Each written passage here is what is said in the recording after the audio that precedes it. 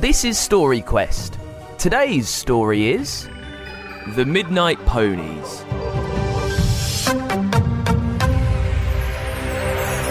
Bella was very excited. Her cousin Dina was coming to stay, and her mum said they could have a sleepover in a tent in the garden. It had been a long, hot summer, and the grass was perfectly dry, and they wouldn't be cold, and if they were, well, Mum said they could just come back indoors. Bella and Dina had no intention of coming back indoors. Dina, in particular, was thrilled at the prospect because she lived in an apartment high in the sky, whereas Bella's house had not only a large garden, but through a gate, there was a woodland too. "You're not to go through the gate into the woods at night," Mum warned. "Stay in the garden. I need to know where you are." "We'll be fine, Mum," Bella said, as she and Dina chose which blankets, toys and books they would take into the tent, which Mum had put up that morning. It was quite big, dome-shaped, and a cheerful blue colour. There would be plenty of space. The sun set, and after dinner, when the dishes were done, the girls gathered their bedding and slipped into the tent. It was so much fun. Dina had bought a really cool series of books about some school kids who went to school in a castle, and Bella didn't want to put the story down. She'd bought a joke book, and so there was a lot of giggling too. Bella was a bit younger than Dina, although generally was more sensible, but she loved a joke. It was exciting to smell the damp night air and hear the birds squawking and calling as they returned to their nests, and the wind in the trees. It must have been well after 11 when the lights in the house went out, all except for the kitchen light, and the girls knew Mum had gone to bed, and sleepily they settled down.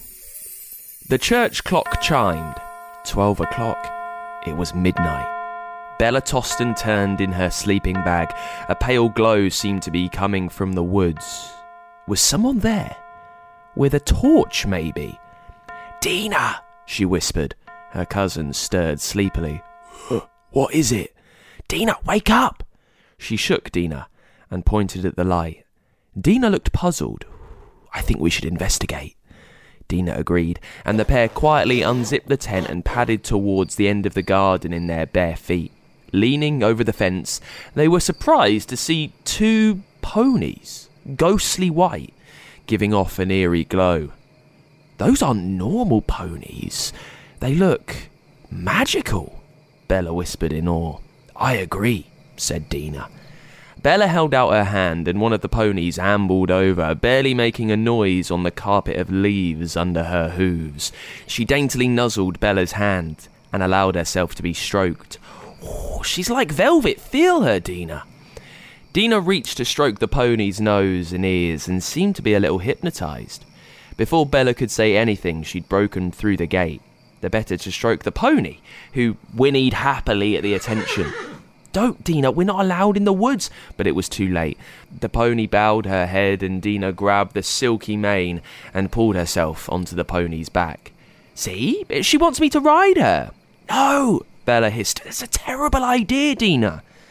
Dina opened her mouth to say something, but then a tremble came across the wood and a cool wind, and then the ponies and Dina disappeared. If Bella thought things couldn't get any more surprising, well, she was mistaken. In the silence that was left, she could hear gentle harp music, and looking down, she saw a small, elf-like creature perched on a tree stump, playing his instrument dreamily. He looked abruptly and caught Bella's eye. "She shouldn't have touched the ponies. No good comes of it. I've seen it before." "Where has she gone? Where did the ponies come from?" she said, bewildered and getting rather frightened, truth be told. "Mother Nature takes a short rest at midnight, so creatures from the magical realm can, just for a short time, appear to humans.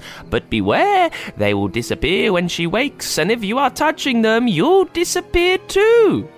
"That's what's happened to Dina," gasped Bella. "Mother Nature must be waking up. How on earth can I get her back?" Well, you are lucky I'm passing.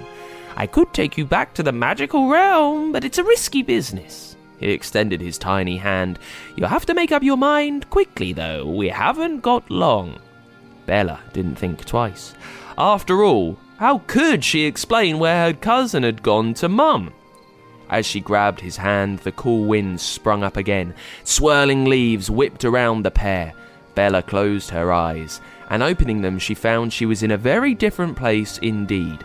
Silvery fields stretched and shimmered into the distance. It seemed like there was a glitter in the air, twinkling in the bright light of a sun which was almost white. She could see the pony, and Dina, whooping in delight as the magical beast cantered away. "We'll have to chase her," said the elf, whistling to get the attention of another pony, who was minding his own business, chomping on the glittering grass. He obligingly trotted over and lowered his neck politely, so that Bella and the elf could clamber on his back. And then the race was on. The pony trotted and broke into a canter and a gallop. The winds were smooth and like silk on Bella's cheek, and she couldn't help but laugh with exhilaration as they drew alongside Dina.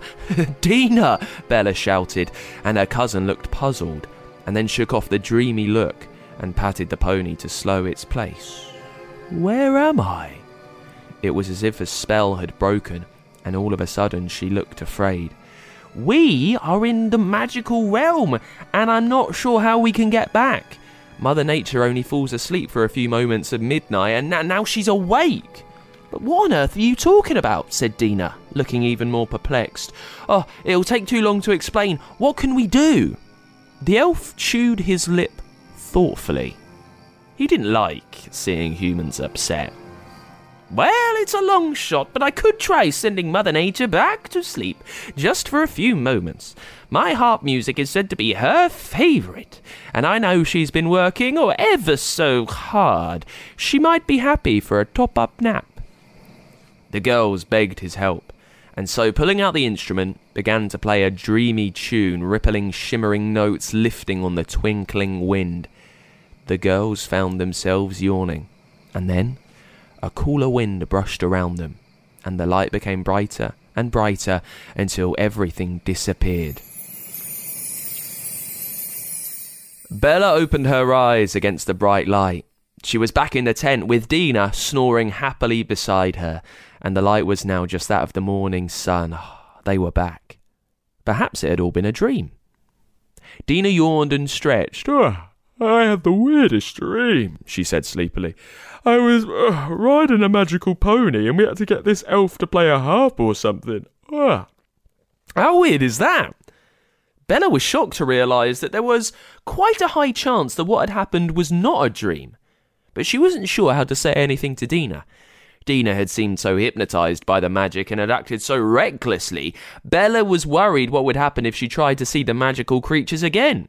So she decided to keep things to herself and laughed off the dream, and the girls returned to lounging with books and toys until Mum shouted that she'd made some brunch if anyone was interested after all. Bella did keep a closer eye on the activity in the woods from then on. If the church clock awakened her at midnight, she'd peek out of the bedroom curtains to see if the ponies had returned. And now and then, return they did. But Bella, who, as I have said, was younger but a bit more sensible than her cousin, was just happy to watch them, and she knew better than to get too close, and certainly wouldn't have touched them, however beautiful and magical they were. After all, you couldn't always guarantee a passing elf would be there to get you home, could you? Got an idea for a story? Tell us the title at funkidslive.com/storyquest, and we could bring your story to life. For a new story each week, make sure you hit subscribe or follow so you don't miss a single episode.